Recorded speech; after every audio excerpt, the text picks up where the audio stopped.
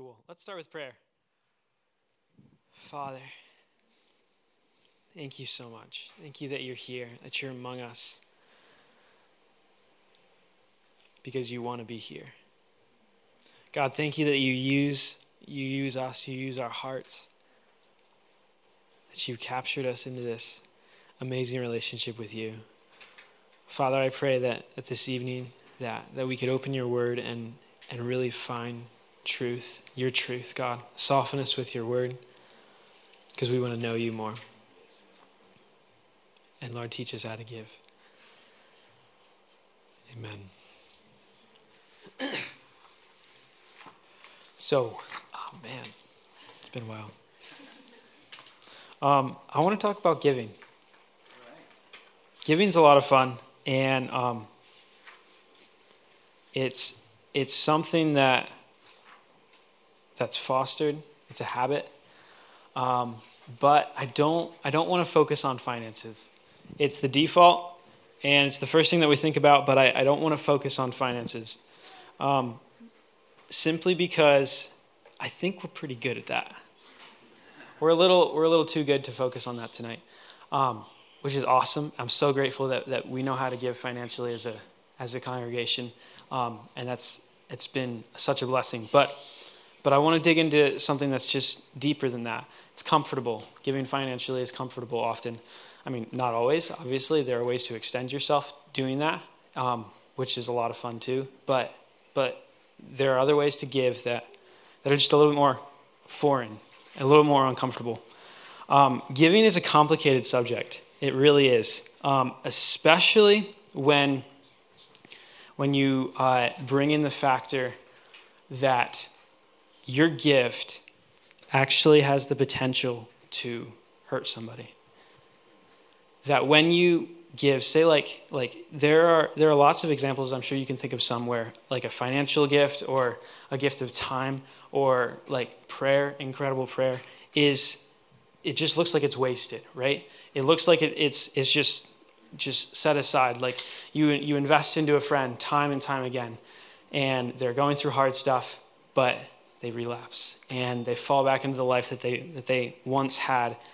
And you're like, why don't they see? Why don't they understand? And you just feel like a part of your heart has been torn out. You know what I mean? And so, Austin, when you were giving that word, it was right in line with what the Lord has to share, which is always really exciting. So giving is a big deal, and it's complicated. It really is. We have something. And I'm not saying Wellspring. I'm not saying us as a group here, which we do. But we as a church, we as the body of Christ, we have something that is a whole lot bigger than finances. That's a whole lot more exciting than finances. That goes beyond just fiscal needs. We have hope, which is so much greater than finances can provide. And like the body of Christ, like they bring in different parts, just like Paul talks about, like different body parts. We as the body of Christ bring in different parts of that, and so we get in on that and just bring new hope to people. But yeah, there is like giving can hurt people, but at the same time, it is such a necessary and imperative part of our lives. So how do we reconcile this potential to hurt people with God's commandment to love people and to give well? Revival is a big deal. I don't want revival to be a wave. I want it to be rain. So I don't want revival to just look like a wave of the sea, and it just comes up on the sand and then recedes. And what's left is just some wet sand that, will eventually dry out. And sometimes it brings up some like driftwood or maybe like a dead fish or something. And it brings up junk and then it goes away. Instead, I want rain to refresh. I want revival rain to refresh and to soften our hearts to more of what the Lord has. Sometimes the heavy rain comes, and there are parts of our heart that don't have structure, they don't have that don't have a root system in it, and sometimes that gets eroded and it hurts and it makes us vulnerable to the Lord. But the glory of the Lord comes in consistent. And sure, there's ebb and flow. Sometimes it rains and sometimes it doesn't. That's normal. But revival, I want revival to look like rain. And for us to give, we need to give in order to find revival rain. Otherwise, it just looks like a wave. It comes and then it goes. And especially if we're not giving outside of our own circle. Like, it's comfortable to give inside this circle of friends, within our community. Giving to friends is easy. Luke 6 says that. You can turn there. This is going to be my main scripture. Luke chapter 6. I'm just going to read verse 32 and then jump ahead a little bit too. But if you love those who love you, what credit is that to you? For even sinners love those who love them. And then also in verse 38, give and it will be given to you. Good measure, pressed down, shaken together, and running over will be put into your bosom. For with the same measure that you use, it will be measured back to you. So these are well-known verses. But giving to those, to our good friends and to our family members, often that's pretty easy. That's comfortable. That's comfortable giving, right? It doesn't require a huge extension of vulnerability on our part. But when we start giving to those who, to the extremely needy, and those who are, whose eternity would look very different if we didn't give to them, that's when it becomes hard. That's when it becomes vulnerable, right? But we have to give. We have to give. If we don't give, and both of giving to our community and giving outside of our community are both extremely important things. But if we don't give, we don't get to keep what we've been given. Again, Luke 6:38, give and it will be given to you. So it's in the giving that the Lord is able to give us more. Giving prepares our heart to receive more. Giving prepares our heart to receive more. And I love how the Lord uses that in our lives, that in the giving we receive. So the truth is that we have something, right? We have something to give away. And it's a whole lot better than finances. But how we give it really does define what revival looks like in our lives, both personal and corporate. How we give defines what revival looks like. So Bill Johnson said this. Hillsong Creative Podcast was interviewing him, and he said this: you only get to keep what you give away.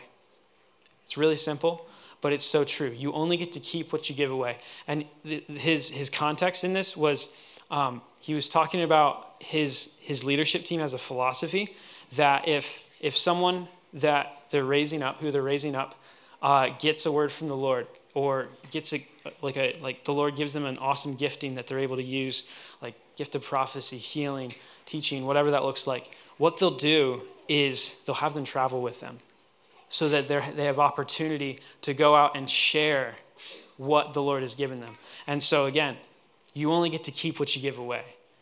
And so his heart with that is that in them giving, they're able to understand what the gift really is and use it better. Use it in a more effective way. Use it in a more powerful way that changes lives. And I love that. Give and it will be given to you. It's the same concept. Giving is kind of like teaching. Again, if you look at it in this way, like when you teach something, you understand it to a much greater degree, right? It's the same thing in giving. When you give, and when you give well, when you give effectively with your heart, it's the same thing, where you understand what you have to a much greater degree. And then you get more as a result. You're able to steward what you have, and you get more. So I want to look at the rich young ruler. You can flip ahead to Luke 18. I'm not going to read directly from it, but just kind of want to explain the story. It's so cool. It's easy. Often when we think of the rich young ruler, we think of the guy who missed it. the guy who missed the opportunity of his life, which is true. But Jesus' heart with it was really cool. So he comes up to Jesus and he says, Jesus, I'm missing something. I'm missing something. There's something that I don't have yet. How do I get this? It's eternal life. I don't have this. I'm not experiencing eternal life. And Jesus says, well, start with obedience. Start with obedience, right? Follow the commandments. Like do not commit adultery, do not murder, don't steal, honor your father and mother. And he's like, yeah, I've done this. Since I was a kid, I've done this, I've followed this, but I'm still missing something. Still a part of my heart is missing. I don't have eternal life. And Jesus, out of the compassion of his heart, he sees potential within this guy for more. And he says, if you lay that stuff aside, lay those distractions aside, you can actually follow me. He was inviting him on a physical journey to like literally live with him. And he considered it too great of a sacrifice, right? To give up his earthly possessions, to become Jesus' personal friend, and to spend time with him, to travel with him. And in verse 22, Jesus said, if you give your stuff away, you will have treasure in heaven. That's eternal fruit, right? I love that, eternal fruit. Like some stuff that we do now affects eternity. It really does. And that's what we're going after. We're going after eternal fruit. But what the rich young ruler traded, he traded eternal fruit, the potential for eternal fruit, for his earthly possessions. And I've done that. Where I see my own situations or see opportunities to give. I see an opportunity to give financially or go out and pray for someone, see someone in need. And I end up at a spot where I'm like, it's not really worth it. Someone else will help them out. Someone else will take care of them. And so I come into this tension where, and really what I'm saying is it's not worth the eternal fruit. My temporary stuff is more important than what's eternal. And I want to realign my heart with the Lord in that, where I'm thinking eternally. I want to think eternally, right? Think beyond my here and now, so that I can just understand the Lord's heart in loving people. Yeah, it's super important. So what the rich young ruler had, he had a timid love. He wanted the Lord, and he was sincere about the Lord. He really was. But his earthly possessions just created a fear in him. His connection to that, his trust in them, and he was timid. And so I've experienced that too, and I'm sure you have, where it's just a timid love. Don't know how to express the heart of the Father there. Our shot at eternity alone, like if we just give the stuff and go through the motions, it's nothing. If we our shot at gaining eternal fruit on our own is really not even worth pursuing, not even worth going after. So like I said, giving is complicated, but it's important, and I want to live a life of giving. So yeah, really the big takeaway from the rich young rulers: don't place your trust in what you have to give away, but instead place your trust in who has given you that stuff to give away. So what about Jesus? Going back to this concept of what we have to give can be used poorly or can hurt people. So Jesus gave constantly. He gave all the time. Did what he gave ever get misinterpreted, or ever was it ever misused? And the answer is yeah, it did. It did. Think about the disciples. At times they would get cocky about power, right? They're like, I'm gonna sit next to Jesus in heaven, and all this stuff. And Jesus is like, guys, become like a child, right? That was his heart. And so yeah, they didn't realize what their power really was. Or also think of the 10 lepers who got healed, right? And only one came back to glorify the Lord. The other 9, they really didn't access the full potential of the Lord's gift in that. And then there are also many who sought a sign from the Lord. Jesus, just show us a sign, and you will know that you're real. But really, that he was like, guys, come on, I'm the sign, I'm it. And so they were in the midst of Jesus giving. He was misinterpreted a lot, but that never kept him away from still giving abundantly and extremely. He gave in extreme measures, but he knew that even though some wasn't received properly, it was still worth it. It was still worth going after. And so it hurts sometimes to see what we have given not being interpreted properly. So I want to share one of my own experience of this. And about a little over a year ago, I took a trip to China with a missions organization and had a great time there. But the Lord did some really cool stuff. I just got to experience a lot of crazy things in China, including this one. So I'm going to read a journal entry that I made just about an experience that really got my mind going on this concept of giving. So here it is, September 10th, 2018. There's something that happened last Wednesday that I don't want to forget. It taught me a lot about how a certain type of person thinks. And even though this is by no means a testimony that I would share to everyone, it still has impacted me greatly. Here's the account. Like I said, last Wednesday, which was the first day of Mandarin classes, 4 of us hopped out of the taxi onto a rainy street. We were to meet up with the rest of the team to then get directed to the location of the school. With rain jacket on, I dodged puddles as we made our way over to the metro stop entrance, which was to be our rendezvous point. With hood up and head down, I flowed among the people and street vendors, selling 12 kwai umbrellas and Chinese food. As I made my way around a bend in the sidewalk, about 200 meters from the metro stop, I noticed a man sitting Indian style with a plastic cup containing a random mixture of small crumpled bills and a few silver coins.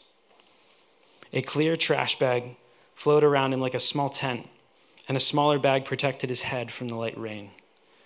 The man's countenance was that of perpetual sadness. The wrinkles of his forehead seemed to be permanently creased across his dark brown and dirtied skin. But most unforgettable was his weak, moaning voice that made sure his condition never went unnoticed by the many passersby.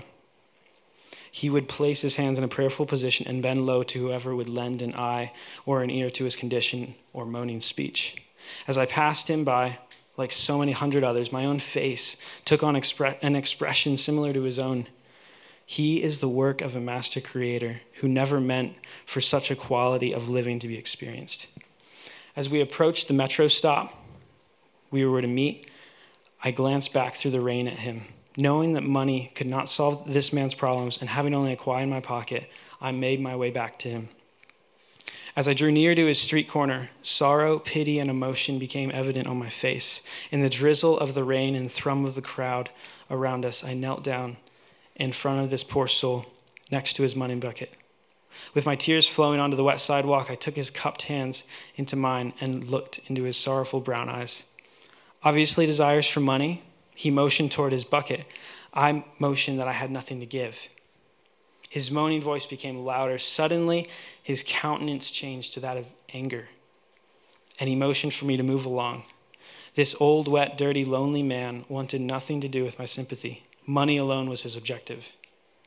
With nothing else to do, I stood up from the wet sidewalk and made my way back to the metro stop. Tears continued as I processed what had just taken place. Now I was crying not for his poor living conditions, but for his ignorance of the solution to his living conditions. What am I to do? It was a bit of a jarring experience, and honestly, looking back, I would have approached it differently. I would do it differently again, but it opened my eyes to what we have to give is not always interpreted. I wanted to give him something, but what I had to give wasn't what really was the solution, honestly. And so, but really my big takeaway is that I was moved with compassion, and that compassion is from the Lord. And I don't ever want to sit on that. I don't ever want to stifle that. I don't ever want to put that fire out. Jesus, that's how he did ministry. When he was moved with compassion, he acted. And me in that situation, I didn't have the authority, to step out and actually help this man in a real way. If I would have given him 100 kwai, that would not have been the right decision. I think. So again, giving is complicated. And what I always come back to in this struggle, this tension of giving, because I don't want to hurt people with what I give, but I want to ask the Lord, because he knows, he's sovereign. Come back to the Lord and be like, Lord, I want to love this person. How would you love this person? How do you want me to be you to them? That's really what it comes down to. So Jesus opened himself up all the time to criticism, and because he gave so abundantly. What did he give? I just want to break it down really simply. I came up with 5 areas that Jesus pinpointed that he gave at abundantly. So he gave food, he gave health, he gave care, he gave life advice, and most of all, he gave forgiveness. So he gave food. When he fed the 5,000, when he fed the 4,000, he gave food because he was moved with compassion. Again, it came out of that compassion, but he miraculously provided food. He gave health, obviously, healing countless people. Again, birthed from compassion. He gave care. He was very affectionate to children. He cared about his disciples immensely. He was a great pastor. He gave life advice in teaching. He would just share his heart, practical things, how to be righteous, how to know God, how to foster your relationship with him, how to pray, how to give, just normal things in life that are so important. And most of all, he gave forgiveness, which obviously is what affects us. But he never held back.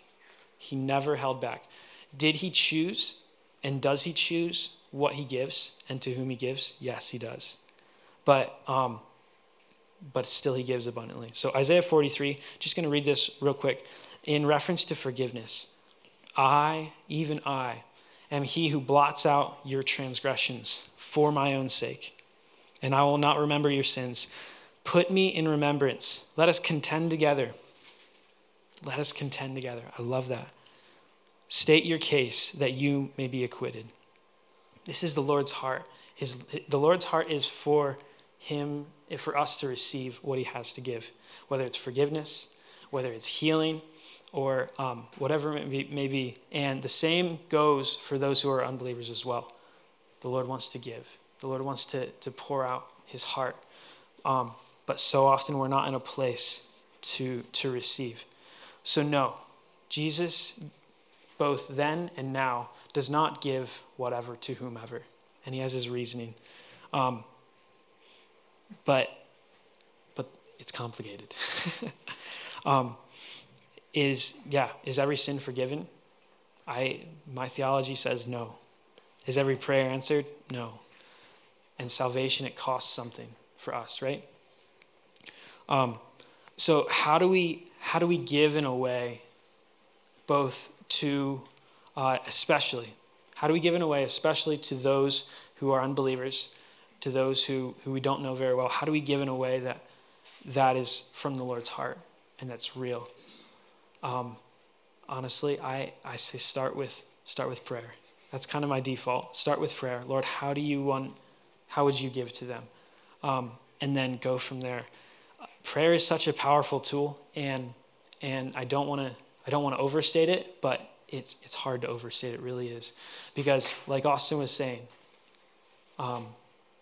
in his word this evening, know the Father. When you know the Father, then you're able to love people.